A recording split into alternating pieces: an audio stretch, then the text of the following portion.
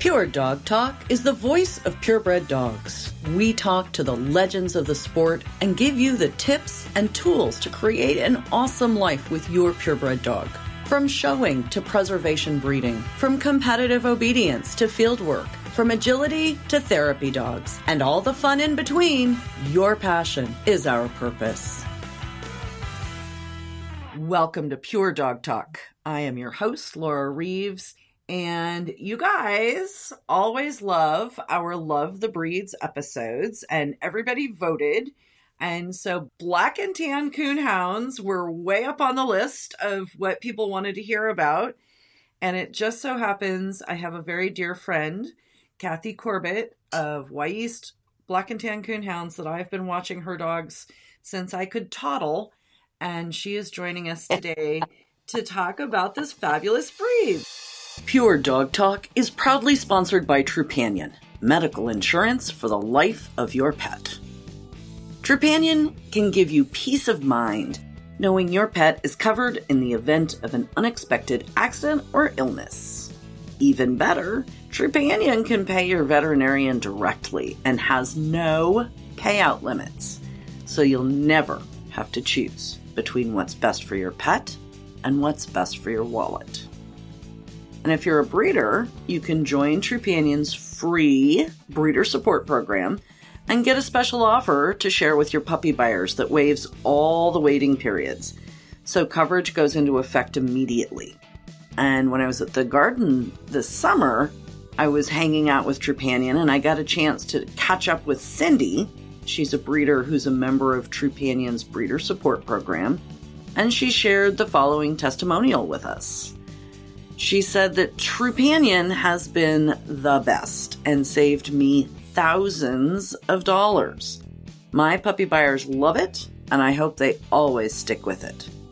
A dog is never going to have an accident on payday. It's always when the money is tight. Cindy, you are dead on about that. So take a moment, guys. Sign up for Trupanion's free breeder support program now so you and your litters can be prepared for anything. Get started by heading over to my partner page, puredogtalk.com.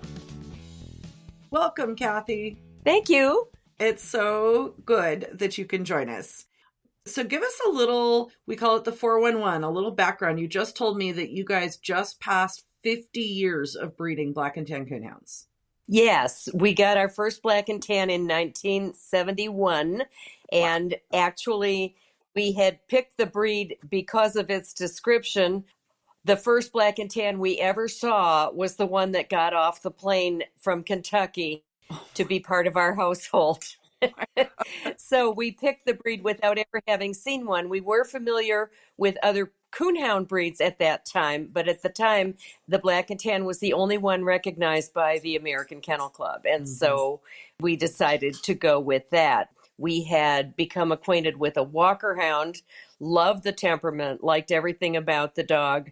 We like a dog about that size, where you put your hand down and there's a head right there. Right.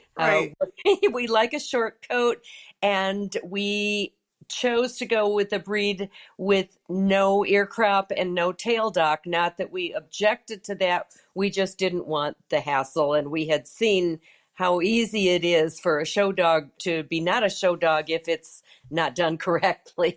I think you were prescient, and I think about that when I hear people talking about, being opposed to crop and dock and wanting to change their breeds. I'm like, there's lots of breeds that aren't cropped and docked, right? Oh, yeah. And we weren't opposed to it particularly. Right. We just didn't want to deal with it. Right. And we had lots of friends, especially with ear crops. And of course, in the hunting breeds, so many of them have docked tails. Mm-hmm. But we just chose not to deal with that and wanted a breed that wasn't cropped and docked. We like a short coat. And as I said, we like that size of a dog. The size of a Black and Tan, even by the standard, is the same as a Bloodhound or a Doberman or dogs of that general build. Our boys are about 27 inches at the shoulder. Our girls are about 25 inches at the shoulder. And that's a real handy height. As I said, you reach a hand down and there's a head right there to pat. Which is perfect. So, talk to us about the Yes. history of the Black and Tan Coonhound because it is a fascinating breed. And if I remember my dog history correctly, a made in America kind of breed. Absolutely. We have a kind of a muddled history. We certainly go back to foxhounds. George Washington had foxhounds, and he had dogs that happened to be black and tan in color. It was quite a while before the utilitarian dogs that would hunt for anything with fur that would run were divided essentially by coat color and a little bit by their style of hunting. 5 of the coonhound breeds generally were used to track and trail coons and other animals that would either go to ground or tree. The plot hound is much more aggressive and was used primarily for bear Oh, wow. because it takes a tough dog to take on a bear. But in general, these were dogs that would chase anything with fur that would run. And they were the dogs that put meat on the table. Mm-hmm. And eventually they were segregated mainly by color and a little bit by style of hunting. Some of the breeds like treeing walkers were a little faster. Black and tans were the ones that weren't necessarily as fast, but would stay on a trail forever and had great endurance. And they're also wonderful dogs to have around. They were very reliable with other dogs and children, with the family's cats. Strange house cats that wander in are fair game, but they are generally very reliable. And we loved their temperament. We wanted a dog that would run all night if we wanted it to, or go hiking or camping or anything that the family wanted to do, and then would come in the house and lie down and go to sleep. And Right. that's exactly what we found. So, Kathy, talk to us about, I mean, this is a relatively well-known thing, but talk about our scent hounds, our trailing hounds, our dogs that were bred to run all night and chase a raccoon. Talk to us about how they are to take hiking. I mean, let's go off leash. Am I ever going to see this dog again? And you're exactly right. When we sell a puppy or place a puppy, we do try to impress upon the people that this is an on-leash breed. They are bred to hunt independently. They are bred to take off on their own, and they will. And it's your job to find them, to follow them. Their end of the bargain is that when they get something up a tree, that they will yell their heads off so you can find them. But if that doesn't happen, for instance, if they're after a deer, they usually just go and go and go. So in general, for hiking or anything else, they are on lead dogs, and at home they need a fence. You, in my opinion, cannot reliably train them to stick around home, although people assure us that they certainly are able to do that. They'll range for 10 miles. If they remember where they came from, they'll come back home, but they go. And it's not a matter of training. You're working against hundreds of years of instinct Right. to go. Right. And so I think that that is just something that's so important that we understand when people are looking to buy a dog. Instinct matters. The reason that a dog is a purebred breed is because of all of this selective breeding to make it do this one thing. And now you're going to tell it not to do that one thing. You might not be as successful as that 100, 200, 500,000 years of selection to do the one thing. I do think that in many ways, black and tan coonhounds are asked to do almost everything against what their instinct tells them to do. They're wonderful house dogs. They tend to be very clean. And when they're in the house, they'll find the warmest, softest spot and curl up and sleep. But when they're out, their instinct is to go. And on the other hand, even in obedience training and showing, everything we ask them to do is not what they're inclined to do. We ask them to hold their heads up, and they're inclined to run with their nose on the ground. We ask them to stay next to us, and they're inclined to go way, way far out ahead. We ask them to be relatively quiet, and they're inclined to not do that. We consider it music, but they are very vocal. can be. But you're So telling me it's in not many really an ways, apartment dog, right, Kathy? probably not an apartment dog, although they don't expect or require as much exercise as people expect of a big dog. Given the opportunity, they will cheerfully just climb up on the couch and go to sleep. And if you want to go out and do stuff, they're happy to do it with you. They're very versatile that way. We have placed puppies with marathon runners who get along just fine. One of our most successful placements was with a young man who taught backpacking and mountaineering, and his dog went everywhere with Oh him. my gosh. And How cool is actually that? stayed with him, and the dog was in seventh heaven, and then came home at night and just curled up and rested up for the next adventure. But on the whole, they're, I would say, not apartment dogs. A little walk around the block isn't going to make them real happy. Yeah. And so talk to us about some of their other features when you live with a black and tan coonhound. You have those long ears, you've got some lips, there's a little bit of spit involved. I mean, so the nice short coat's a thing, but talk And about actually, the rest of it. yes, that does vary quite a bit from dog to dog. I would say most black and tans don't have a big problem with drool unless there's a chunk of food in the area. And then, of course, they drool. But they do have ears that require care. You have to keep them clean, and you can't really keep them clean and dry because they hang down, and it's a perfect environment with the dampness to not be real healthy. So you have to keep their ears clean, and the rest of them, of course, you have to keep their teeth clean. You have to tend to their toenails and just generally keep them overall clean. But other than that, they're really easy keepers.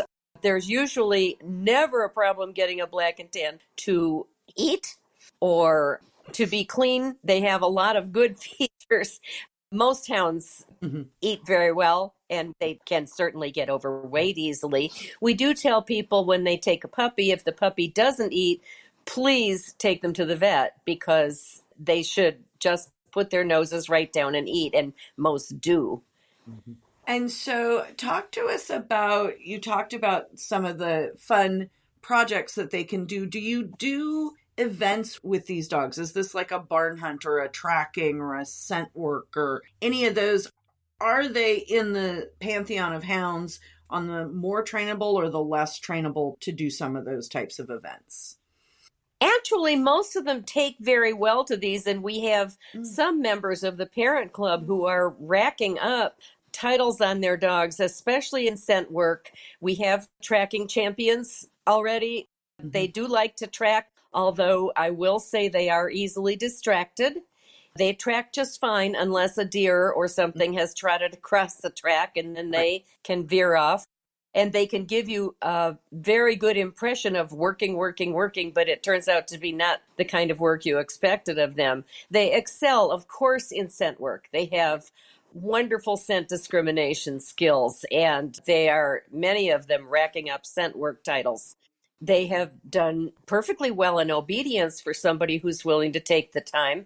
Like many breeds, if you can find a way to convince them it's their idea, then they do much better. But as I said, a lot of what we ask them to do in obedience is against what they're naturally inclined to do. I find that most of them work very, very well for praise. If you can tell them what gifted, wonderful dogs they are when they do something right, they tend to do it again. They really appreciate that. Right. Even more than training them with treats. With food. Okay. And that's really interesting that you mentioned that, because I find that in a lot of my breeds. And I know that today's trainers are big believers in food rewards, which I think have a lot of place. But I have found so many of my dogs to be more motivated by you're a good dog than they are here's a piece of chicken. We've been very successful in obedience with our dogs. And we find that if we train with food, we have to train twice, because they have very good noses and they know perfectly well when you're not carrying food. So you can train them with food, but then you have to turn around and train them that they have to do this even if I'm not carrying a treat. And it's just easier to train them with praise. And I have found in going to classes that most trainers are willing to let you train with just praise, even if they don't really believe it's going to work, because now that training methods have improved Yes, and are less 100%. harsh, but they've also, many of them veered totally to, I had one trainer call it treat and hope, rather than just you hope they'll do it even when there's not a treat. Mm. And I have, as I said, found it much more reliable from the start to train them with praise, and they lap it up. They Mhm. love it. They will. A big good dog and a hug and a pat on the back, they love, and will be more inclined to do it again and do it reliably. Interesting. I love that perspective. Hang tight, guys. Got a little bit of information for you. We'll be right back to the podcast in a minute. All right, crew. I hear from folks pretty much daily asking for a specific topic or for a series of podcasts on a topic. So ask and you shall receive. I've done all the hard work. I've sorted, searched, and compiled 8 different albums from the archives on our most popular topics.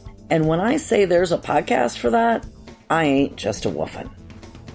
Getting yours today is super simple. Just jump on puredogtalk.com/store and click the PDT albums image. And when you're in there, you're going to find a collection of veterinary voices. You're going to find a collection for breeding and whelping hands-on. You'll find Pure Dog Talk University on dog breeding. Love the breeds. Up your game. Owner handlers, the interviews, events and sports. There is so much there. And once you're in those links, you'll be able to read the details of the topic. For a special introductory price of $1.99, you get a link to dozens, up to more than 100 episodes on these specific topics. And while you're there, if you or a friend or family member are just getting started, even just starting a search for your first well-bred, purebred dog, you can also check out Auntie Laura's Beginner's Guide to Show Dogs at puredogtalk.com/book to get the foundational Pure Dog Talk episodes with bonus tracks. So hop on it, y'all. These special prices will not last. So let's talk about health and longevity. It's a big dog. So what are some of the things that people are going to encounter? You know, how long are the dogs going to live? Talk to us about that a little bit. Oh, we pretty well count on about 10 years. Okay. And after 10, you start to wonder what it will be that takes them. And we have the same things that other breeds have. Some get cancer. Something's going to give out at some point. So eventually they may have heart failure or liver failure or kidney failure or something, all the things that happen to old dogs. Some of them become very arthritic. They're just like people. Cancer is a problem, but I wouldn't say, as it is in some breeds, that it's a given. Right. But something's going to give out. As I said, we hope for 10 years, and after 10 years, it's all gravy. Some people have had lines that lasted longer than others. We, unfortunately, have never seen a 14th birthday here, but some of our puppies have survived longer than that with other people. It's just that after 10, it's kind of luck of the draw. As good a care as you take of them and you nurse them through, and then you have to decide at some point if somebody really is not feeling well with heart failure or whatever, then in most cases you have to decide what to do for the comfort of the dog. Right. Well, and I think 10 for a large breed dog is pretty average and pretty good, really. Oh, yes, and we fully expect that. Once in a while, something unexpected will happen at 7 or 8, but not very often. Most of the time, they pretty easily get to at least 10. Right. So one of my favorite questions for people about their breeds, when you're talking to people who are interested in your breed, who makes an amazingly good black and tan coonhound owner and who is like, oh, maybe not for you? First of all, somebody who tells me, oh, I don't need a fence, I will train the dog to stay home. That's pretty much a red flag because you won't. And somebody who's not prepared to spend any time with the dog, if there's nobody home all day, either the dog's going to be in a crate all day or be as destructive as puppies can be. Mm-hmm. And that's not a good situation either. So it's much better if somebody's going to be able to spend time with the dog. Somebody who says, my dog comes to work with me and sleeps under the desk all day and then we go for a big walk is my dream puppy hire. Yeah. Everybody's. Oh, yes. Oh, yes. Family with very small children, you have to say, please, you will never, ever leave this puppy alone, unsupervised with the children. It's just not fair to the child or the dog. Mm-hmm. And like every other breed, if we hear that there's been an unfortunate interaction between a puppy and a child, you know that there just hasn't been proper supervision. Children don't know. And it's a case of a coonhound, if they're pulling on the ears or pulling on the tail, this can be painful for the puppy and not fair, as I said, to the puppy or the child. So you have to really, really screen families with a lot of very small children. Older children, a teenager who wants to spend time with this dog and go to obedience classes and have fun with the dog also can be ideal. And talk to me a little bit. You mentioned early on in our conversation, you mentioned temperament. And I mean, to me, when I see them, they're pretty good sort of stoic hound type dogs. But I have seen some that are more reserved or more shy. Talk to us about that kind of across the board and any extra special stuff that you encourage your owners to do. Yes, they can be reserved, especially with people they don't know. And the standard up to a point allows for that. Shyness is never a good thing, but we encourage people to get the puppy out. Don't listen to people who say if you take it out before 6 months old, you'll just expose it to bad things and it hasn't had a full series of shots. You have to get this puppy out. Do the appropriate inoculations, but for heaven's sakes, get the puppy out. Not necessarily in a dog park where you can't protect the dog from unfortunate situations. We have had dogs with like broken limbs from encounters in dog parks with just either dogs that really shouldn't be there or dogs that are just too rambunctious and will injure a dog. But to get the dog out in supervised situations, certainly if there's a nice puppy class nearby, to go and get the dog into a beginner puppy class just for socialization and basic skills, like begin to implant the idea of coming when called, which is never 100% sure with a hound, but at least they kind of know what you expect. Whether they choose to heed it is another question. Program. Right.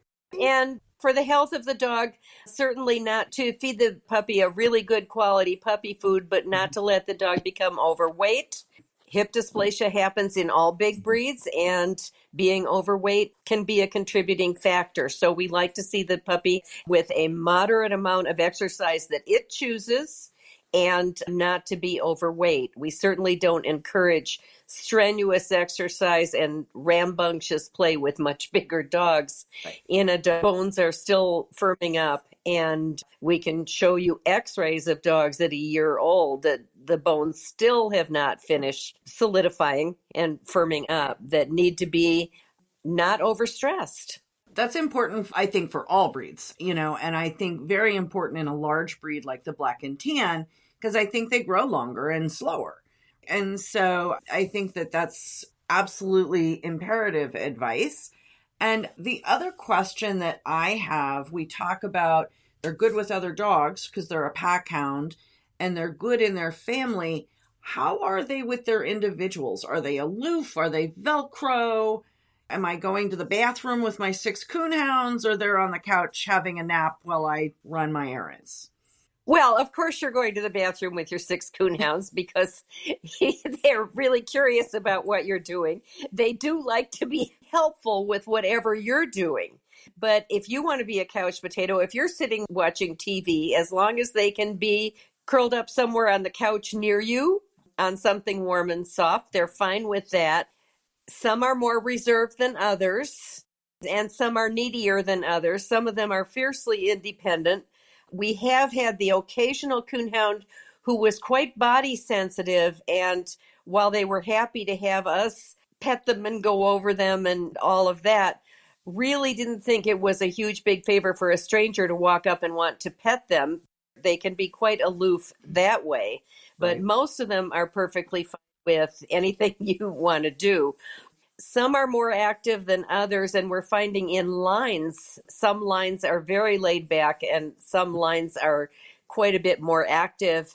There's a handler who handles coonhounds who claims that it has direct proportion to the amount of prey drive that they have. If they're always looking for something to chase and always looking for some kind of activity, then they can be much more active than a family often expects. But most of them are very laid back. If nothing exciting's happening, they'll curl up and go to sleep. But yes, they will help you. They'll help you in the kitchen in case you drop something. You never have to worry about picking up food on the floor. Always an advantage. Oh, yes. One of our daughters had a girlfriend with a baby who was dropping food from the high chair. And our daughter turned and looked at her and said, "You need a dog. You know, how can you worry about food on the floor under the high chair? You need a dog." Definitely an advantage in every child's life. And the other thing I was going to ask really quick, we were talking about how they are with individuals, how they are with other dogs. You mentioned earlier their own house cat, fine. Stray cat, not so fine. And talking about that prey drive, Kathy, talk about other areas in which that might leak out, in addition to the not so great off leash and not so great with the stray neighbor cat. Pretty much critters that wander onto the place are very exciting. We live in the woods, so we have bobcat and coyote and the occasional raccoon, although we're high enough that we don't usually see them. Skunks can be very attractive, and things that wander onto the place that shouldn't be there, instinct, they will chase them. They will. Other than that, never with people, and in general, never with other dogs. Dog aggression is very highly discouraged because they have to be pack dogs. Right. They have to be pack dogs. Unless somebody's in season, there shouldn't be any day of the week that you couldn't throw all your dogs out together and have everybody get along just fine. It's really a lovely thought for those of us who don't live with pack hounds in a constant state of crate and rotate. Final quick question. Are people still using the breed in like night hunts and sort of the hound trailing competitions that are available around the country? Oh, absolutely. There are fewer events on the West Coast as land available for hunting becomes less and less, and regulations become more and more. The hunting in the West took a huge hit when bear and cougar hunting were outlawed with hounds. So we have fewer events out west, although we do still have competitions. But in the Midwest and the Southeast, hunting with coonhounds is still very, very active and very much encouraged. The American Kennel Club does offer events and titles in these areas, and many black and tans do still participate. Excellent. Excellent. Excellent. Kathy, thank you so much. I love sharing people's breeds, and I love me a good coonhound. So thank you, thank you, thank you. And I have to add, thank you very much for not introducing me as an old friend. We are long friends, Laura. I've known you through almost every phase of your life. It's true. It is very true. It is absolutely true. 100%. All right. And I also have to say, it's wonderful that you are paying back to the sport in the way you do, dear. It's absolutely delightful to me to watch you. Thank you. So, my pleasure. Thank you for asking. As always, if you have any questions or input, we'd love to hear from you. The show notes and links to resources on today's topic are available at puredogtalk.com. Drop us a note in the comments or email to Laura@puredogtalk.com. Remember, guys, this podcast is for you. So if you want to know something, give me a holler. We'll do a podcast for you. If you wouldn't mind, you could help me out here. Take a couple minutes to visit iTunes and give us a review.